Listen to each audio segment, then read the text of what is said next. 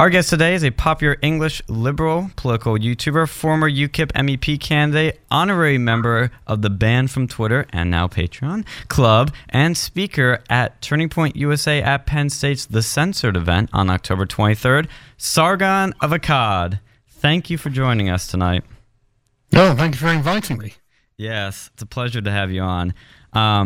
I've been, like I said, following you for about I'd say about 2 years. It was around the election time was when I started listening to you.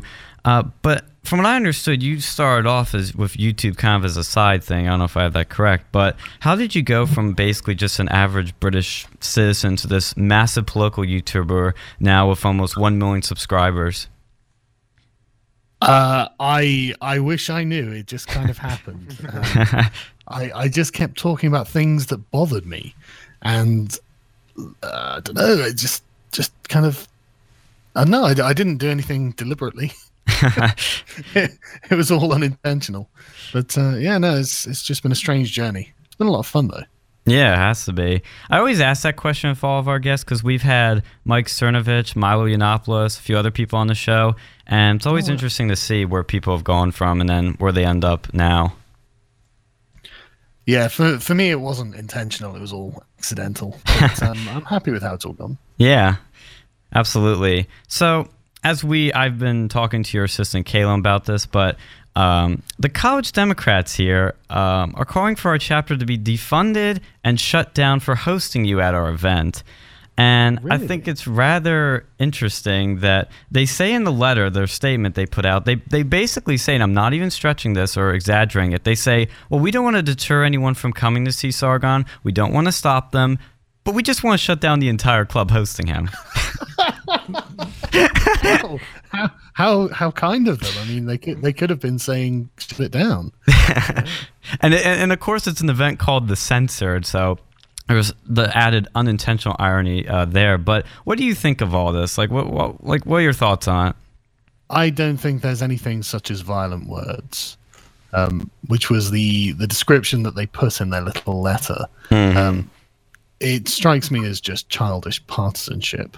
If you want the right to speak anywhere, then surely you've got to extend that right to other people. And if you don't, then you're not very liberal, are you? No. The United Socialists signed off on that, and the National Honor Society for Political Science, which that was the big one for me. That's pretty bad. I thought they were supposed to be neutral. Aren't they supposed to be a neutral club? Yeah, but Sargon's a Nazi, so it's okay, right? According to left-wingers. But the main issue is that they know that I know what they're about. And most people don't. Most of what they achieve and what they do is essentially predicated on stealth. They don't really want people to know just how radical they are. And they are indeed radical. Yeah. Well, with all that said, though, what is your main goal of this speaking event? What do you hope to come out of it? I guess I just want to be able to speak my mind. I think there are probably a few people who want to hear, and I think that, since I was invited, I think I should be allowed to speak. I mean, I don't have a criminal record or anything like that, so I don't really know. Everything they point to is this person has offended me. Mm-hmm. Well, good. That was rather the point. So, but yeah, I mean, I've never committed a crime, so. But kind of shifting gears a little bit, I was following you ever since probably 2012, right around when, the big Gamergate thing happened. And you were probably one of the first major YouTubers to really bring it up. I know there was a couple others who talked about it, but you were the one, I think, who really sort of started the whole thing. Now, did you ever think, Gamergate would take off the way it did? Back then, I didn't really know the scope of what was going on, and everything was new, and I mean it was very exciting, to be honest. Looking back at it, everything was very surprising. You never knew what was going to happen the next day, so I didn't really have any long-term thoughts or predictions on it because I was just taking it a day at a time, and I guess I still am, to be honest. Do you think that like Gamergate itself will have lasting political repercussions? Like, and do you think it actually had influence on, at least in America, the 2016 elections, maybe even across the world? I know there's been a lot of more right wing parties in Europe. I don't follow European politics all that much, but do you think any of that sort of was the result of Gamergate? No, I think Gamergate was a more localized affair within video gaming. But I do think that I do think it kind of showed people that you really have to stand up to this kind of bullying, otherwise they're not going to stop. They're just going to keep on going. So I think that's definitely the main positive I think that's come out of it. I know, like, I used to be an active user of 4chan stuff, and like right around that time, I noticed there was a lot more. I don't want to say necessarily right wing, but like people who didn't really, you were seeing what the social justice crowd was doing right around the time that Gamergate kind of took off. And do you think it's something that, maybe in 50 years you'll start seeing in like textbooks or something as like a footnote or it's already being taught about in universities, and you can imagine what that narrative looks like. Do you think very much the pro social justice narrative that gets taught about it, but that's okay.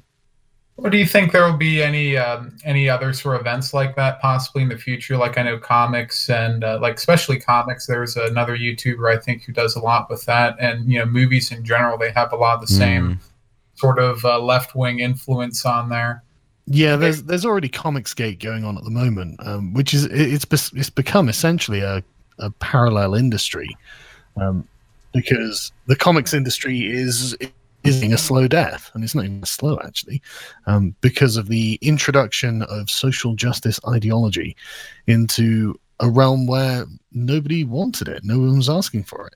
And there's a chap called The Fourth Age, a YouTuber called The Fourth Age, who's also a comics writer and involved with it, and he went through the history of the people who were involved, and one of the main activists who is engaged in it wasn't involved in comics at all, but was deliberately hired by Marvel, by SJW at Marvel, specifically with the aim of not doing comics, doing something else.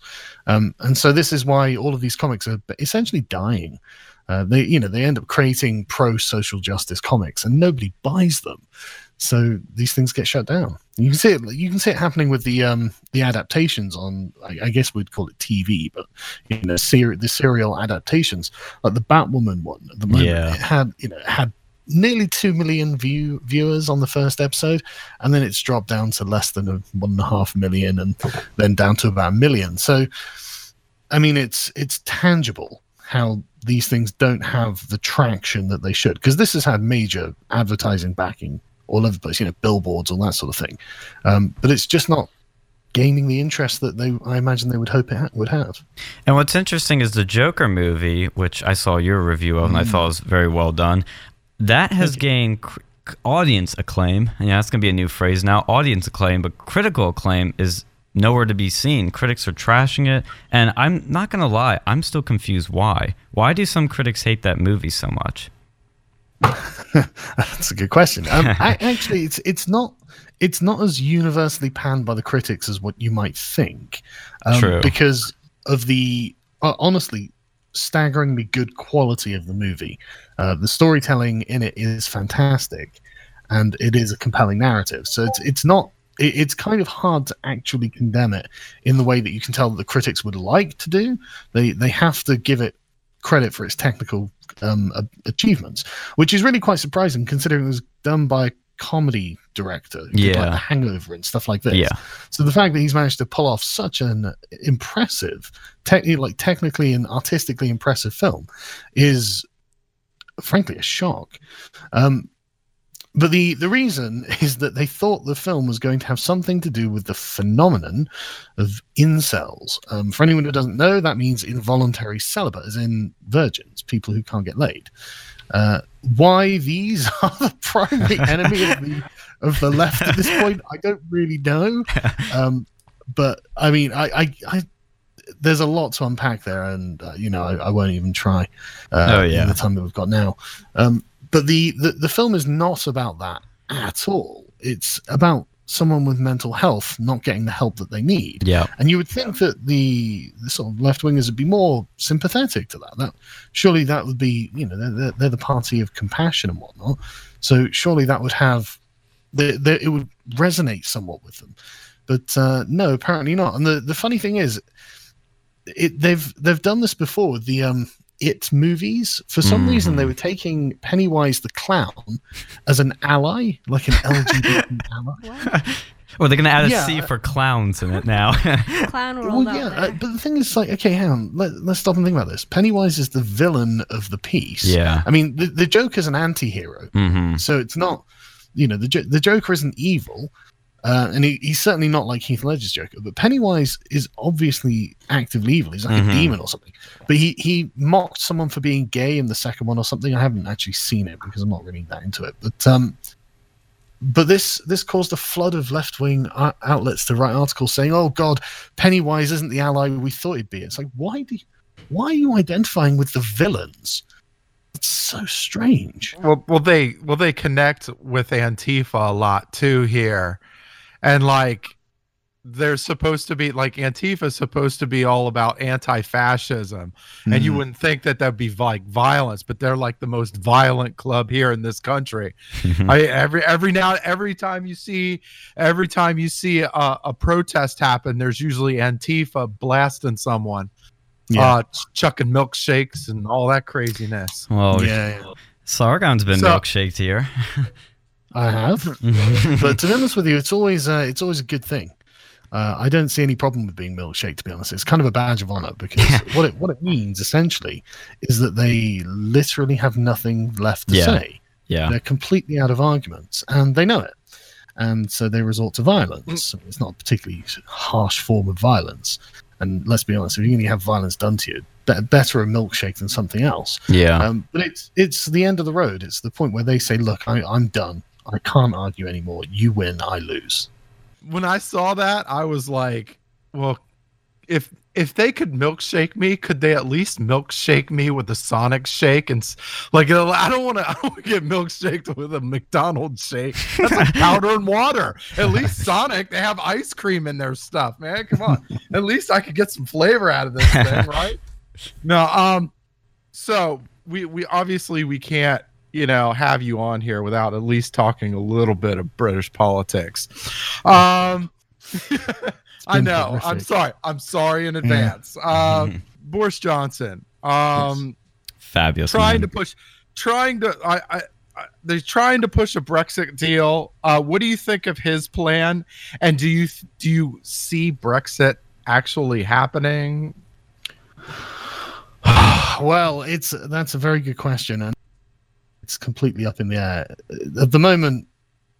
The way the negotiations have been happening is that they've delivered all of the decision-making power to the European Union, which is ironic considering they keep the so it's quite a complex situation. So in Britain, we don't elect a president, we elect our local MPs, and then local MPs, 650 of them, and then the MPs form parties or belong to parties, and then a party that has enough MPs elected to form a majority can form a government, and then they can govern the country.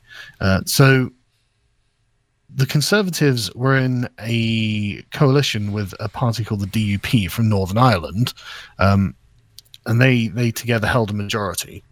And during the course of the Brexit issue, several something like 20 Conservative MPs defected and became either independent or joined the Liberal Democrat Party, which are effectively the anti-democracy party in my country at the moment. And they're trying to overturn the Brexit referendum. So so this puts the government in a difficult position, because if they want to pass legislation through the parliament, they need to have a majority vote on it. And if they've got a minority and the parliament is split between two distinct lines with no middle ground, it's either Remain or Leave, and the Leave faction are in the minority, that means the Remain side can pass whatever they want, and the Leave side can pass nothing. And so the Parliament has effectively been holding the government hostage by refusing to have a general election, because Boris would undoubtedly be able to form a majority if an election was called, because 2/3 of the constituencies of the United Kingdom voted to leave and 3/4 of the MPs voted to stay. So the Parliament doesn't represent the people. They are holding the government hostage. We can't have an election. And so Boris is just getting ground into the dirt. Naturally, this has got the full complicity of the European Union, because they benefit entirely. They get to make all the decisions in this regard, so they get to weigh everything in their own favour. But we also pay them over £1 billion a month for the privilege. So, I mean, I'm very, very frustrated with Brexit at the moment, and the situation in my country in general. So that's pretty understandable. Yeah, and I noticed that I think it was about in May, you finally took actions into your own hands, decided, hey, I'm going to run for office. I'm going to step into it. What did you learn from your experience running for office? I learned that there is absolutely no depth that the media won't sink to in order to smear your character. That's the primary thing.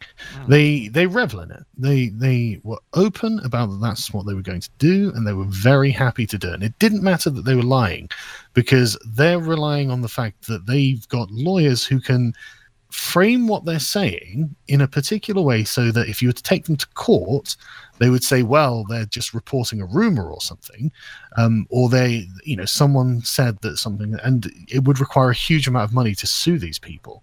And so they effectively can get away with it. And I mean, it's not a problem for me, because I've got a large audience, I've got a lot of reach, so I can, sort of swing back at them and defend myself. But the average person in the public just cannot do that. Yeah. And so you realize just people should really think about this. Like, if the media pop up a figure that you've never heard of and essentially tell you nothing but negative things, they're effectively encouraging you to hate that person and creating hate figures in this way. And you should be very suspect of that, because why would a press that should be responsible do such a thing? It's a very unethical thing to do. And so people should be wary of that sort of thing. It's being done to protect status rather than to promote truth. Well, the thing I noticed, and kind of goes off on that a bit, is I saw Nigel Farage in a clip basically kind of condemn you in a way. And here's the thing about that. I've met Nigel. He seems like a really nice, pleasant guy. I personally feel he doesn't, correct me if I'm wrong, I don't even know if he knew the comments you made in the past, the context of it. I think somebody told him about this or told him what to say. Like, have your opinions of Farage changed, or do you know why he said that? I'm honestly confused. Yeah, so the Brexit Party is a politically correct party, and I'm not a politically correct commentator, and so what? No, sorry. Get out of here. Do you know who Catherine Blakelock is? No. She is the lady who was the head of the Brexit Party before Nigel Farage. She stepped down because some journalists went through her Twitter feed and found a comment she had made about Islam 5 years ago, and Nigel Farage succeeded her because he insisted that she step down. It's a politically correct party. They don't talk about anything but Brexit, and you can't. And if you have talked about things that are not Brexit in the past, then you can potentially see yourself removed from your position. So that's essentially what it was. And because Nigel Farage essentially was like, oh no, I disagree with these horrible jokes, because it was a comedy reel that they were objecting to. Yeah, and mischaracterizing. In fact, this is what I mean. It's it was a blooper reel of jokes. And the whole point, under it, I'd written, don't take these jokes seriously, BuzzFeed. But they did anyway, because they can misrepresent people. But ironically, Nigel Farage found himself doing the same thing with the press. When he had said at a comedy night that he had been hosting, that he would don khaki and resume, return to the front lines and pick up a rifle. And so he was forced to use the defense I was forced to use against him, against the press, as if to prove there is just no point trying to appease the press. They're not looking to be honest. They have an agenda. Mm-hmm. That's pretty nuts, especially for someone who claims not to be a politician to act so much like a politician and play those politically correct games. But speaking of these sort of Twitter things, I know that you've been banned from Twitter, Patreon, just tons of these big tech companies.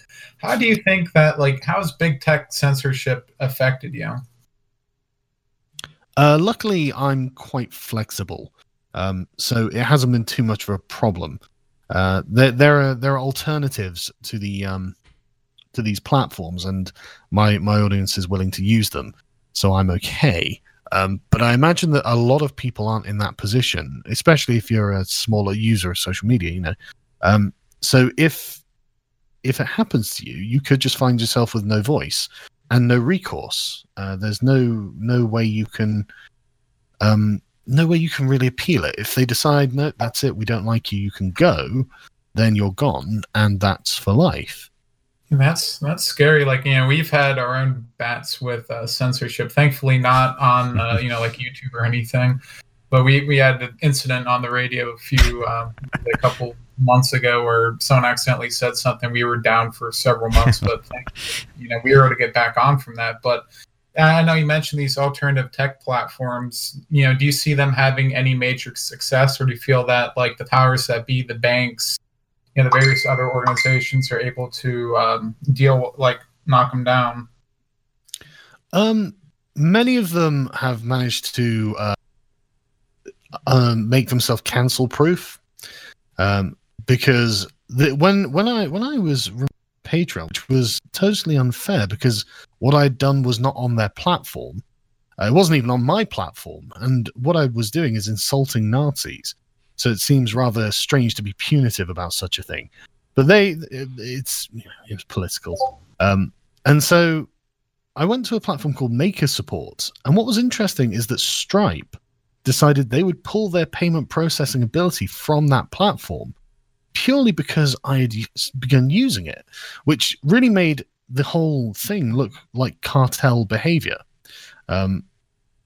It's definitely something that people are going to have to deal with at some point in the future, but there are alternatives that are not based in Silicon Valley and so are not beholden to the sort of nature of their political activism, because that's what this is.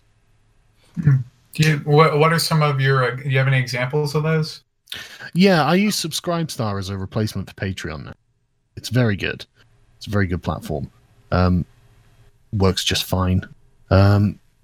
I use Telegram instead of Twitter, which is just fine again. I actually find it more convenient, and it's a lot less toxic than Twitter. So I think Twitter is very good at bringing out the worst in absolutely everyone, and I think Jack Dorsey is aware of this as well. But there's very little he can do, because if he changes the fundamental nature of the platform, then nobody's going to use it, and people are going to complain. But I think it is genuinely doing damage to the political discourse. I think it's actually damaging the journalistic class.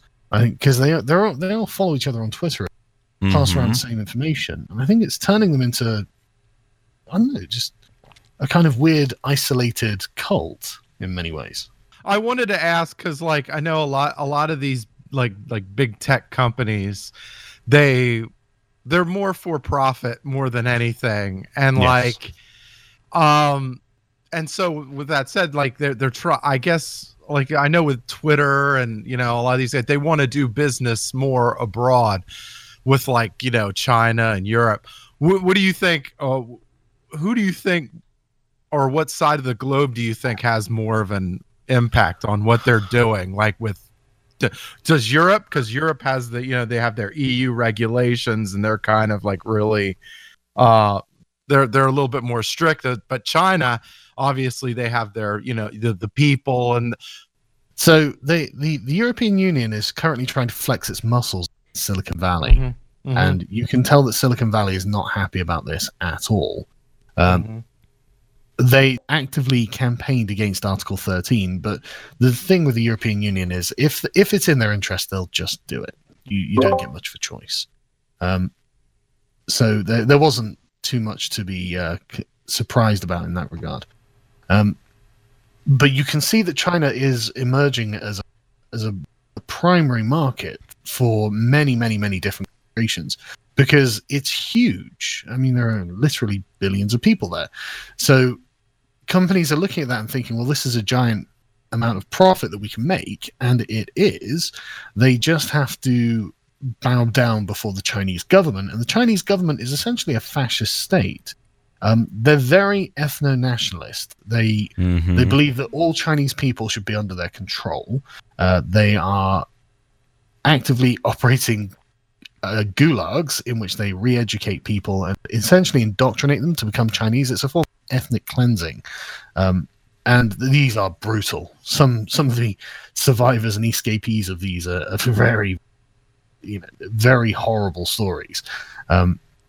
They're obviously going to be this. They're actively suppressing the Hong Kong protests. Some of those activists are turning up dead. They are generally what one would consider they're a command economy as well. So they're actively organizing their economy and setting up trade routes all across the East in order to essentially circumvent Western, pro-Western areas like India and essentially colonizing Africa. And I think that there's a good argument to be made that they're essentially trying to reestablish their position in the world after experiencing what they call the century of humiliation. Which, I mean, you can't blame them, but what they're doing is by foul means, because they've got a huge labor pool of citizens that they keep obedient by using a social credit system, which is terrifying. If you fall below a certain rank in this social credit system, you can't fly, you can't take trains, you can't travel, so you're effectively trapped. You're bound to have problems getting work as well. And this affects your friends too. So people around you will be affected if you do something that the Chinese government. It is honestly dystopian. And the NBA and all of these other Google are currently creating software for them that will help them do this more effectively. It's awful. And the West is totally complicit in this because all of these companies are making money. Yep. Yeah, do you think that we could have anything like that in the West in the next, next 10, 20 years, like a social credit system come over here? I would be surprised if we didn't, to be honest. Wow. Honestly, it's convenient for the powers that be. That's the problem. So on the topic of just, traveling foreign lands, so on the brighter side of it, this is more focused on the U.S. My question to you would be, what do you like about the U.S. that you wish the U.K. had? And what do you like about the U.K. that you wish the U.S. had? I like the fact that you have a First Amendment, and I wish that we had something similar, because we have thousands of people a year arrested, prosecuted for posts on social media. So that's a bit concerning to me, and I would rather it didn't happen. So that's definitely something that I wish the UK had. So what do I wish that the US had that the UK has? Tea, probably.